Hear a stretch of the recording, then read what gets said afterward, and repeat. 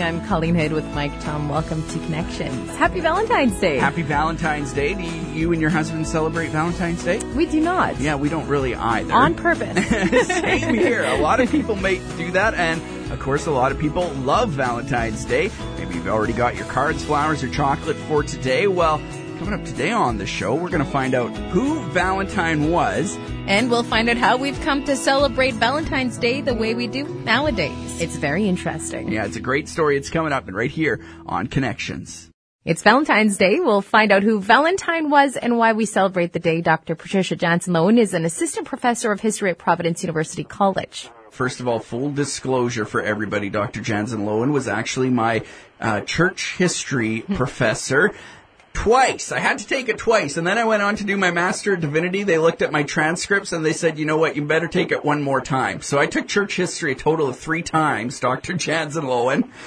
Oh, wow. Okay. Tell us. I'm talking to an expert. Exactly. So why is church history so important that I've got to take it 3 times? Why does church history and Christian history matter so much? Well, when I talk about the importance of history, church history or any other history, I often use the analogy of a person with amnesia. And I have this task where I ask my students to recall everything that they did this past week, and then I ask them to consider what they would know, and more importantly, not know about themselves if that one week was all they knew about who they were. So how good would your decision-making be? How wise would you be? Obviously, I think not very. Yeah. And so I think not knowing the past is a lot like having amnesia. You can't make good decisions, and you have a lot of difficulty acting wisely. The main difference, I think, in our cultural current climate is that while everyone would agree that having amnesia is a problem, no one thinks that having historical amnesia is a problem. And I think this is to our peril.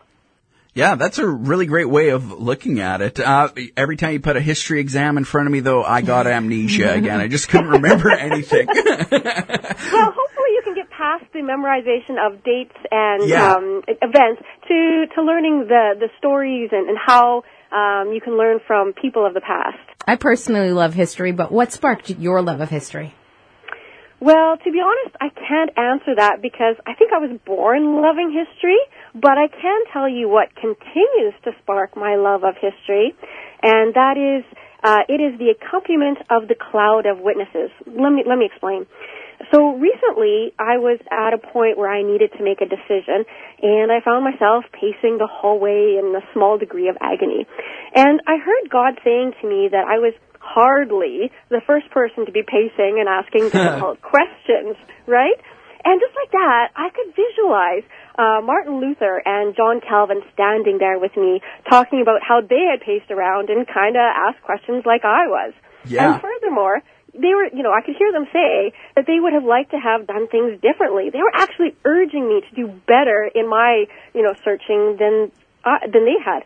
And it occurred to me later that had I not been immersed in their stories, in their biographies, in their histories, I wouldn't have had access to the cloud of witnesses that I really, truly believe accompany us. But only if we take the time to learn about this great resource that God has given to us. And many people don't. And I think this is the tragedy of many Christians today. They don't know that there is this great wisdom to be found in the past. And I guess that's what keeps me engaged in history. That's a great lesson. I'm reading Scott Metaxas' book on Luther right now. Luther did a lot of pacing and questioning God, didn't he? And yeah, I just would want for people to know that they can have the people of the past, the Christians of the past, help them out in their difficulties. Speaking of the past, today is a pretty big day, especially if you own stocks in Hallmark.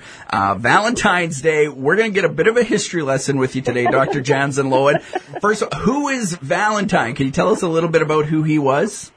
Well, unfortunately, I really can't tell you much about a real historical Valentine. The historical sources are just so sketchy that I, at least, put very little stock in a historical Valentine. And here I would like to direct would-be historical researchers to my favorite Jesuit order, the Bollandists. Have you heard of the Bollandists? No, I don't think I have. Have you? No? Nope. Nope. I love them. these are monks that have produced a series of volumes called the Acta Sanctorum, in which they investigate the historical credibility of the various saints. They actually give their lives to investigating the historical credibility of the saints. And their volumes, in their volumes, the saints' entries are arranged by their feast day. So with Valentine, obviously, you need to look up February 14th. Yeah. Oh, and bring a Latin dictionary with you. Okay, I'll just get my favorite one off the desk, no problem. Fair enough. So there's not a lot of real good historical evidence. What there is medieval legends about one and even two men named Valentine who are purported to have died on the same day. So in the first story, a priest named Valentinus was arrested for being a Christian, and this occurred about 270 A.D. during the reign of Emperor Gothicus, Claudius the Goth. Okay. And so apparently Valentinus preached incessantly to his jailer, who eventually said that he had a daughter who was blind, and that if Valentinus would cure her, he would convert to Christianity. So Valentinus prayed, and no surprises, the girl was healed. And so the jailer and his whole family were baptized. Huh. But when Gothicus heard of this, he ordered the execution of everyone, but the only one to be beheaded was Valentinus. Really? Yeah. So, and then the Ballists say that there's also a second version of the legend, a bishop this time, named Valentinus, who similarly engages in some evangelistic dialogue with a non-Christian man and heals his son. And again, when Gothicus learns of this, he orders the decapitation of Valentinus. Yeah, all the evidence, though, or the legends, seem to end with him being sentenced to death for helping people. Why would a guy who helped people out be sentenced to death by an emperor? Well, there was persecution during this period, and so the more common understanding of persecution during this period is during the reign of two other emperors. And the reason why these emperors executed Christians was because of their refusal to participate in the cult of the emperor. Okay. So Christians would be asked to give a pinch of incense into a fire and repeat a set prayer acknowledging the divinity of the dead emperors, previous emperors, right? Yeah. And Christians were considered actually traitorous or disloyal for not doing this. And the emperors and others around them believed that refusing to do this actually caused the gods to look down on the Roman Empire with disfavor.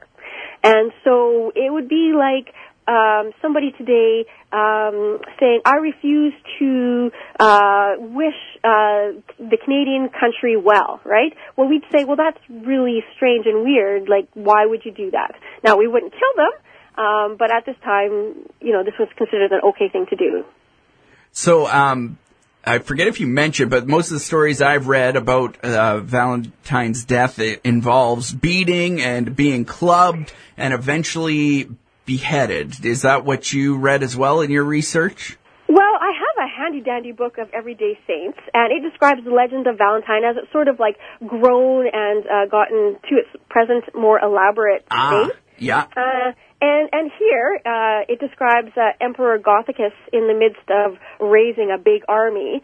And according to this legend, since he believed that single men were better soldiers than married men, he forbade marriage.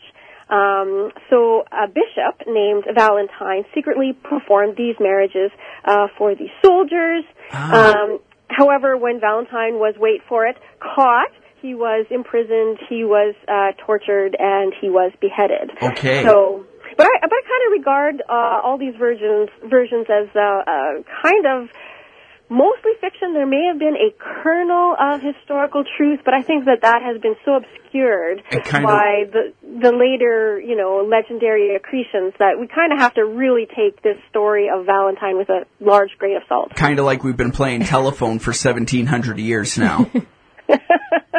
Very good. How do we go from a martyr to buying chocolates and candies and flowers for our significant That's a others? good question. Yeah, it's kind of bizarre, right? Well, I think the short answer to your question is literature. So since I didn't know how to answer this question, I did what my students do, and I quickly Googled to find an answer. Okay, it's true. It's not beneath me. And the names Chaucer and Shakespeare kept coming up. So apparently, Chaucer linked the feast of St. Valentine with the start of spring, as expressed in the mating of songbirds, thus making a link with Valentine's Day and romance, right? Like lovebirds? Yeah. And Shakespeare has the phrase Hamlet's Valentine, which Ophelia uses about herself. And so English people, I guess, latched on to the idea of writing romantic notes to one another on Valentine's Day. I got all this off the internet, so I'm pretty much trusting the web. Now, I remember somebody saying to me 10 years ago something about original sources, so primary sources. Well, I did that for the first part. So. Okay. But it makes sense to me that if there's this tradition of writing love notes to one another, that businesses that sell cards and chocolates and fine dinners would jump on board and that they'd try to make a bit of extra cash too. I mean, why not, right? Hey, it is a free market. What do you think about how Valentine's Day is celebrated now? Is it something you pay much attention to ever, or? Well, my husband and I both have really busy careers, yeah. So I'm not going to lie. I'm all in favor of any excuse to force us out of our routines and make a special date night. Nice. So, so I'm all in favor of celebrating Valentine's Day, but I don't really regard it as a Christian event. Mm-hmm. Advent, Christmas, Epiphany, Lent, Easter, these are parts of the Christian calendar to take seriously. I even take St. Patrick's Day, which is my favorite medieval saint by a mile. I take that more seriously than Valentine's Day. But I guess I don't see much harm in people taking a day to tell everybody around them that they love them. I think that's great. So what are some lessons then and applications that we can take from the Valentine story? Well, again, I don't think that Valentine's story has much historical reliability, so I'm not sure how to learn from it. I'm pretty insistent that learning from the past relies on evidence. But perhaps there's something to be learned from the creation of the legends themselves. For some reason, people want to create a day to celebrate love. And I think that this might tell us something about how and why we were created to love one another. It's in our God-given nature. So we can't help but be this way, so why not run with it? And, bring our neighbors on board as well. I like that. I have never heard that description come out of Valentine's Day before, and the historical thought behind it all. Mm-hmm. I'm kind of anti-Valentine's Day, right? In fact, I gave my wife a card and some chocolates yesterday, and I made it very clear, not because Valentine's Day is this week, but because I love you, and I don't need a day forced on me to show you love. But I think you might be bringing me around another way now, Dr. Jansen Lowen. Well, that's awesome. I'm glad to hear it. I have to admit, in the past, I've had my, sort of cynicism too, but, I'm in a cycle here, so I've changed as well. Dr. Jansen Lowen, do you have any publications coming up or anything like that you'd like everybody to know about? I don't have any publications coming up, but I am teaching History of Christianity 1 and 2 next, this coming fall and winter, so in this next academic year. And I would love to see people just come take this class and be able to have this resource of the cloud of witnesses, and that can help guide them through the rest of their lives. Maybe I'll come audit them, get my 4th and 5th classes in. Maybe you should guest lecture. Yeah.